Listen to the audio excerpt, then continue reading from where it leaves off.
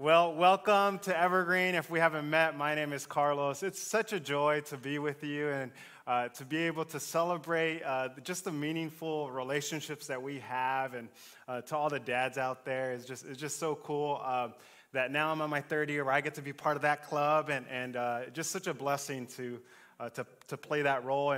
And so many of us also play the role of just father figure. And I know for me, so many men have shaped me growing up. And so for those of you who are intentional in those relationships, you are absolutely needed. So we celebrate you today. We are beginning something new. It is summertime, and so we thought we'd have some fun with going through a short talk over a story that is very familiar. As a matter of fact, I and my men's Bible study got to dive into last year, and I told myself as we were studying this book, man, I hope that one day I get to teach out of this. And I'm here to tell you that wishes do indeed come true, guys. They do. And so today, we're going to start a conversation out of the story of Jonah. Out of Jonah. Now, here's the thing. Jonah has some good going for it because the story of Jonah does, because many of us are familiar with the story of Jonah. Many of us who might have grown up in church, we remember that. That is a Sunday school classic, isn't it? I mean, it is a classic. It is also one of those reanimated retellings on YouTube that are probably easy to find, right? A lot of people have had some fun with that story. But there's also a challenge with that.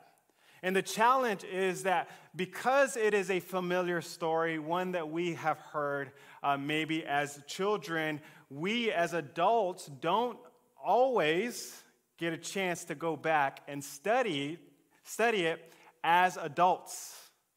We always remember the story as children. And so we either do this because we think we understand the story, or the whole swallowed by a fish thing is a little silly to us. But here's the thing.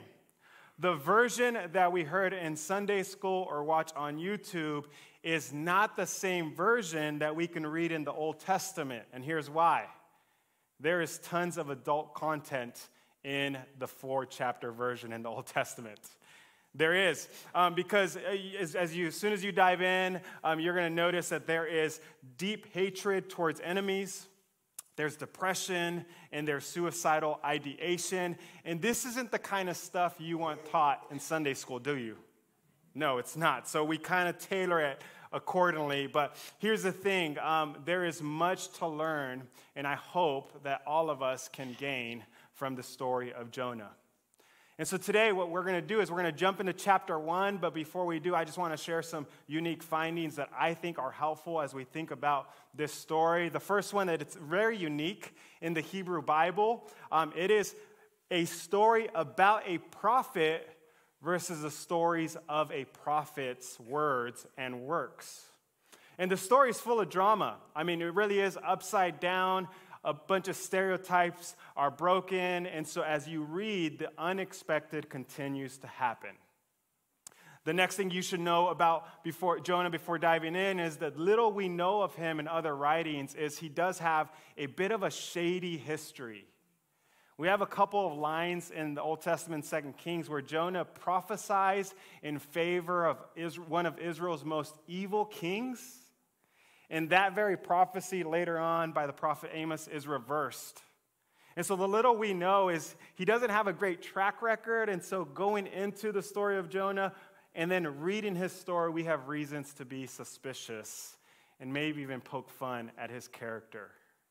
However, here's the thing. Many would argue that Jonah isn't necessarily about Jonah, but Jonah is about God's people. And so when we read Jonah, really the goal is for us to see where is there a little Jonah in us? It's supposed to serve as a mirror for us to self-reflect.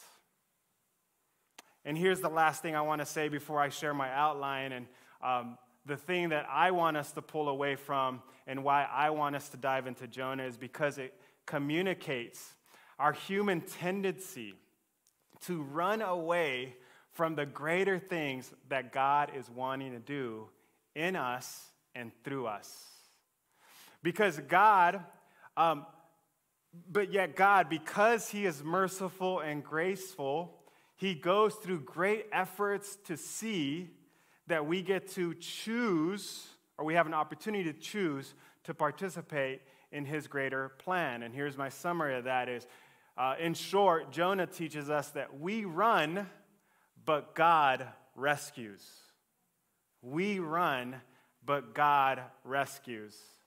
And so let's dive into chapter 1, my 4 observations, and we'll go through them one at a time. It's these. We are going to see Jonah run. We're going to see Jonah sleep. We're going to see Jonah solve the problem. And we're going to see God rescue. Are you guys ready? All right, Jonah chapter 1, it says this. Now the word of the Lord came to Jonah, the son of Amittai, saying, Arise, go to Nineveh, the great city, and cry out against it, for their wickedness has come up before me. But Jonah arose to flee to Tarshish from the presence of the Lord. He went down to Joppa and found a ship going to Tarshish, so he paid the fare and he went down into it to go with them to Tarshish from the presence of who? The Lord. And so last week, if you were here, Nathan preached a great message that in summary was, if God asked you to go, would you? And so here we have, God says go, Jonah says no, right? And for the dads in the room, he probably said, no way, Yahweh, right? That's in honor of Father's Day, right? And so the command is pretty vague, but it's pretty simple. God asked Jonah, he says to cry against, to preach to the Ninevites, who you should know are Israel's biggest enemies. They are a ruthless empire. They're proud. They're idolatrous. No one really likes them, especially a good Hebrew. And so here's Jonah, but he doesn't just say no. What does he do? He runs. He flees. He gets as far as he can go. And we actually have a map just to show you the extent of Jonah's choices of what he's trying to accomplish, because we have here, I don't know, the map's behind me there. We have where he should be going. He should be going east. How many miles? 550. And instead he gets on a boat attempting to go west to Tarshish, which at the time was really understood as the edge of the known world. And so you need to understand that Jonah is trying to get as physically away as possible as where he needs to be. And his goal is simple. What is he trying to achieve? He is trying to escape the presence of the Lord. Now, who is Jonah in this story? Jonah is a prophet. Prophets know better. Jonah's being silly. He knows that he is embarking on an impossible task. But this just gives you a reflection of where his heart is with God's command to go preach to his enemies. We'll dive into all that later, but here we have just the beginning of Jonah's wild choices. Shall we continue in his wild ride? Yeah. So in verse 4 it says, "But the Lord sent out a great wind on the sea, and there was a mighty tempest on the sea, so that the ship was about to be broken up. Then the mariners were afraid, and every man cried out to his God, and threw the cargo that was in the ship into the sea to lighten the load. But Jonah had gone down into the lowest parts of the ship, had lain down, and was fast," what? Asleep. So the captain came to him, and he said to him, "What do you mean, sleeper? Arise, call on your God. Perhaps your God will consider us, so that we may not perish." And they said to one another, "Come, let us cast lots, that we may know for whose cause this trouble has come upon us." So they cast lots, and the lot fell on who? Jonah. Then they said to him, "Please tell us, for whose cause is this trouble upon us? What is your occupation? Where do you come from? What is your country? And what people are you?" So he said to them, and I imagine very proudly, "I am a Hebrew, and I fear the Lord, the God of heaven, who made the sea and the dry land. And so here in verse 4, you get what I believe is God's reaction to Jonah's running, and it's this: he's not going to let him get away.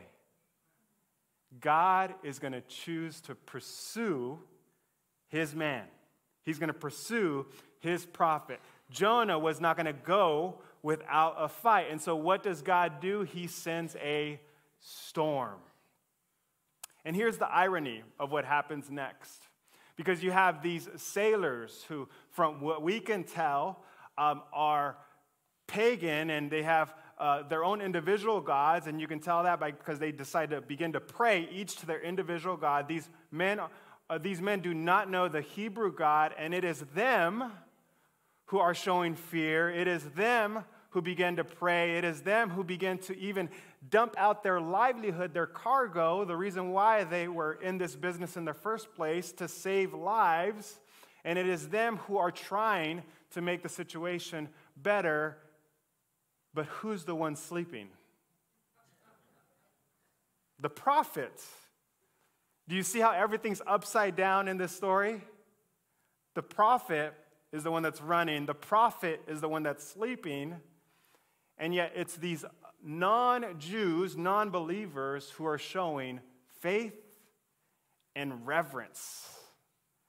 And it's really interesting to pause at this point, because up to here we see that Jonah's literal sleeping, but also I think this is symbolic of a spiritual apathy, his blindness, his disobedience, his hard-heartedness towards his enemies is not only at this point now affecting his life, but who else is it affecting? Everyone else on the boat in the most literal, most extreme ways. And it just makes me think of how often when we harden our heart, when we go in the wrong direction, when we choose our way versus God's way, how often do we consider that those choices don't just impact us, but they impact those around us? And Jonah, in this part of the story, reminds us of just that. But Jonah, he's going to come up with a problem. And so we see Jonah solve the problem. He's going to come up with a solution. We see Jonah solve the problem. It says this: "Then the men were exceedingly afraid and said to him, 'Why have you done this?' For the men knew that he fled from the presence of the Lord because he had told them. Then they said to him, 'What shall we do to you that the sea may be calm for us?' For the sea was growing more tempestuous. And he said to them, 'Pick me up and throw me into the sea, then the sea will be calm for you, for I know that this great tempest is because of me.' Nevertheless, the men rowed hard to return to land, but they could see that the sea continued to grow more tempestuous against them. Therefore, they cried out to the Lord and said, 'We pray, O Lord, please do not allow us to perish for this man's life, and do not charge us with innocent blood. For you, O Lord, have done as it pleased you.' So they picked up Jonah and threw him into the sea, and the sea ceased from its raging. Then the man feared the Lord exceedingly and offered a sacrifice to the Lord and took vows." And so here we have Jonah. He comes up with a solution, and the solution is pretty extreme, but simple. Throw me over the boat. Get rid of me. And at first read, you might think, wow, how selfless of Jonah, that he would understand, this is my fault. I should be the one to lose my life.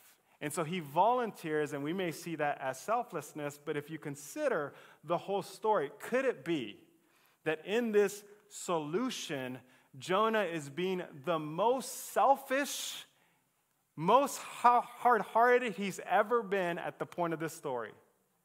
Because what happens if Jonah's life ends in that sea? He no longer has to fulfill God's command.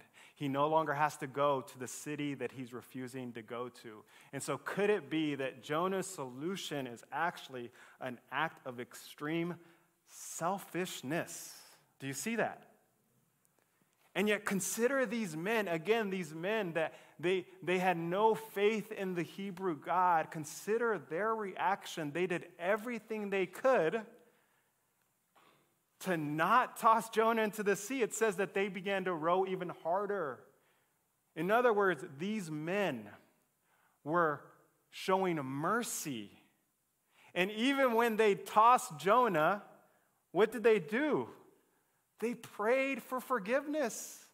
They said, God, please forgive us. Don't hold us accountable for what we had to do. In other words, these men were embodying all the traits that the prophet should have been embodying. It was Jonah who should have been merciful. It was Jonah who should have been repentful, but instead it was these men. And here's what I want to say before we get into this last piece, is that this storm that I believe God used in his redirection of Jonah's life, God also used that same storm to reveal himself to these men. Because these men entered that boat and they had multiple faiths, they had individual spirituality, but at the end of this event, it said that they feared and made vows to the one true God.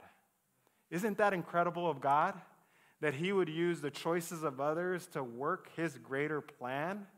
And so God was just as after Jonah. He was just after these men as he was after Jonah. Isn't that incredible?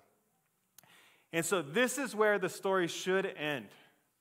If this was a regular story, then this should be a tragic ending, and Jonah's life should have been remembered as such, the man who got tossed over the sea, who was trying to run away from the presence of God. But it doesn't end that way, does it? Why? Because God steps in despite of Jonah's disobedience, despite of all the poor choices that Jonah was making up to this point. God steps in and rescues Jonah. And we see that in verse 17. It says, "Now the Lord had prepared a great fish to swallow Jonah, and Jonah was in the belly of the fish 3 days and 3 nights." And that immediately reminds us of something, right? Yes. Another translation says that God appointed, and so there's the plot twist. Where the story should have ended, God rescued. And how many of us have had that experience? Where our story should have ended, God intervened. And in his mercy and grace, he appoints this fish that is a vehicle of grace. The fish saved Jonah from remaining in those waters. And so here's what I want us to know, that we, through the biblical narrative, discover that God is a God who pursues a fleeing humanity. We run, but God pursues with a purpose, and his purpose is to rescue us. And so we run, and he rescues, and this is the overarching relationship dynamic between us and God. And I understand this now more than ever. In the last 3 years, actually 3 months, I should say, because my Charlie Joy has now become a full-blown toddler. How many have ever raised a toddler here, yeah? So I have a picture of her in case you don't know Charlie Joy, because any chance I get, I'm going to show her off. But here's Charlie Joy. She thinks she's all grown up. She's now wearing purses and stuff like that. I mean, look at her. She starts to walk, and all of a sudden she has no boundaries. Charlie Joy she no longer needs her father, so she's going to go and she's going to try to do whatever she can get into. And so what does that involve? She's opening cupboards. She's grabbing things that she shouldn't grab. She's walking into the street where she shouldn't be walking. She's putting things in her mouth. And I have realized that my job has now not so much been of a pastor. Now I am a full-time rescue worker. I am now constantly, like 10 times a day, I am saving my toddler's life. Right? Does anyone else feel that way? Yes, those of us who have had the experience are experiencing it now. And here's the thing, I gladly do it. This is not a complaint. It brings me joy to know that I can rescue my daughter. And I believe that this is just the heart of a good Father. And the same is with our Heavenly Father. I believe that each and every one of us, God is happy to rescue. God is happy to step in our moments of need. God is happy to intervene despite of our wrong choices or the choices that others have done towards us. And if you can hear anything today is that on Father's Day, you have a Heavenly Father that is, one, pursuing you. Don't you love that God does not give up on Jonah? We see a God that's going to pursue, and he's going to take great measures to pursue. And if you're thinking, well, you know what, I'm going to continue to run, well, you're going to run all your life. Because God's not going to give up on pursuing you. Because he loves you. And God, because he's a good Father, he intends to rescue you. And I'm not going to assume to know what you need rescue from, but if you're like me, or if you're like Jonah, or if you're like any other human being, you don't always make the right choices. And so here we have this beautiful picture of God as our rescuer. And in the story of Jonah, we have the fish as the vehicle of rescue. And in our story, in the grand story, what we need to know or be reminded of is that to rescue all of humanity, God did not depend on a fish. God sent, God appointed, God prepared his Son. And so if you don't know this, know that Jesus' primary purpose for us is for him to be that vehicle of rescue. Jesus is the ultimate fish, the one that scoops us up, the one that we can depend on to survive this life. And so I'll end where I started. The story of Jonah is not a story where we can poke fun at a character. The story of Jonah is purpose really for us to see and ask ourselves, where is there a little Jonah in me? Where am I having Jonah tendencies? And so I want to end by just asking you to reflect on a few questions that you can either write down and reflect more this week. But what does running away look like in your life? What does running away look like in your life? For the story of Jonah, it's simple. He jumped on a boat.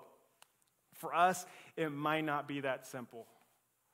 For us, it could look in a vast variety of ways. It can look like overworking or not working enough. It could look like us avoiding relationships because we know that those relationships are strained and require forgiveness, and we are much more comfortable holding on to bitterness than forgive because that's scary. For us, running away might be just participating in habits that we know aren't good for us and we know are simply escaping some of the things that God is calling us to surrender to him. What does running away look like for you in this season?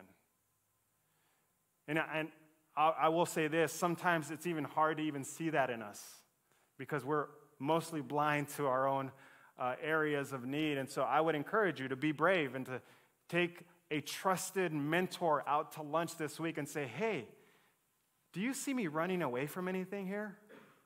What do you see in me? Where am I escaping the things that God is calling me into? And then the next thing I'd encourage you to reflect on is, where in your life are you inconsistent in your actions with your beliefs? Because that's true of Jonah. Jonah's boasting about the God that he knows, that made the sea and the land, and here he is disobeying him. And that's confusing, isn't it? Do you think those sailors were confused? So where are we living in ways that are inconsistent with the God that we preach? We believe in a God of kindness and we're out being unkind. We believe in a God of mercy and we are showing very little mercy. So where in your life are you inconsistent with your beliefs? And then the last thing, as the band comes up, consider this. Consider what's happening in the story of Jonah. Consider what God is inviting Jonah into. Now, I'm going to spoil the story, but I imagine most of us have read it, but if you haven't, that's your homework. But what ends up happening is that an entire city, the city the size of Hillsborough and Cornelius combined, experience an incredible revival out of the half-hearted preaching of Jonah. And so God's grander plan was he was going to take these people that needed God and he was going to humble them, turn their hearts so that they could change their ways that were destructive not only to the people around them but to themselves. That's what Jonah was being invited into. God said, I'm going to do something here with the Ninevites, and I want to use you to it. And Jonah resisted that to the point of literal wanting to die. And so I just want you to know that God pursues and he rescues because he wants to invite you into a bigger story that is beautiful, that's incredible. If you choose to surrender to God's plan for your life, you're not going to step back and say, man, that was a small plan. I could have done that myself. You are going to say, wow, God, why me? You have done incredible things before me.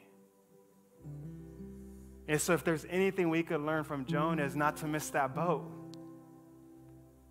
Jonah should have been celebrating the bigger work that God was doing, but he couldn't.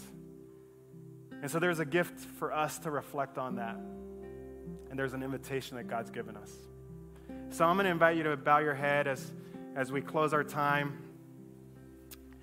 And if you're someone who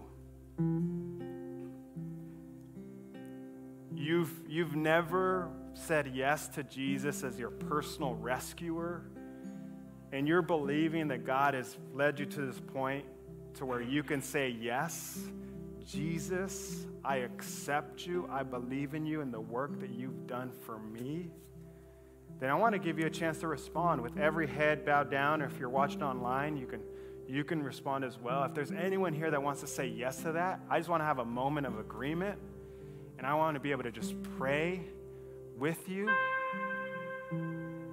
and just validate your faith decision here today. So if you want to say yes to Jesus as your personal Lord and Savior, just look up at me, and I want to agree with you. Is that why you're looking at me? We agree. Yes. Anyone in the room or online? Thank you, Jesus. I agree with you. I agree with you. Father, thank you. Thank you that we're all on the same boat in this, God. We all need you. And I thank you for the individuals that are saying yes to you for the first time. That they are saying, here I am. I'm available to be rescued. Lord, I pray for their faith that they would have all that they need as they take this faith journey with you, God. I pray that they would sense your Holy Spirit upon them and guiding them, Lord, and transforming them just the way you're transforming us. I thank you for their faith, and we celebrate them. And for the rest of us, God, I pray that as we go on this week, that we would consider the ways that we are running away from your plan, the ways we're being inconsistent with your teachings, or really, Lord, to be able to see that you are calling us into something bigger than ourselves. Help us to get excited about that. Help us not to miss that. Help us to be awakened to the grander story that you're accomplishing. We thank you that despite of us, you choose us.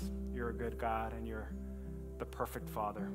And we celebrate you today. In Jesus' name we pray. Amen.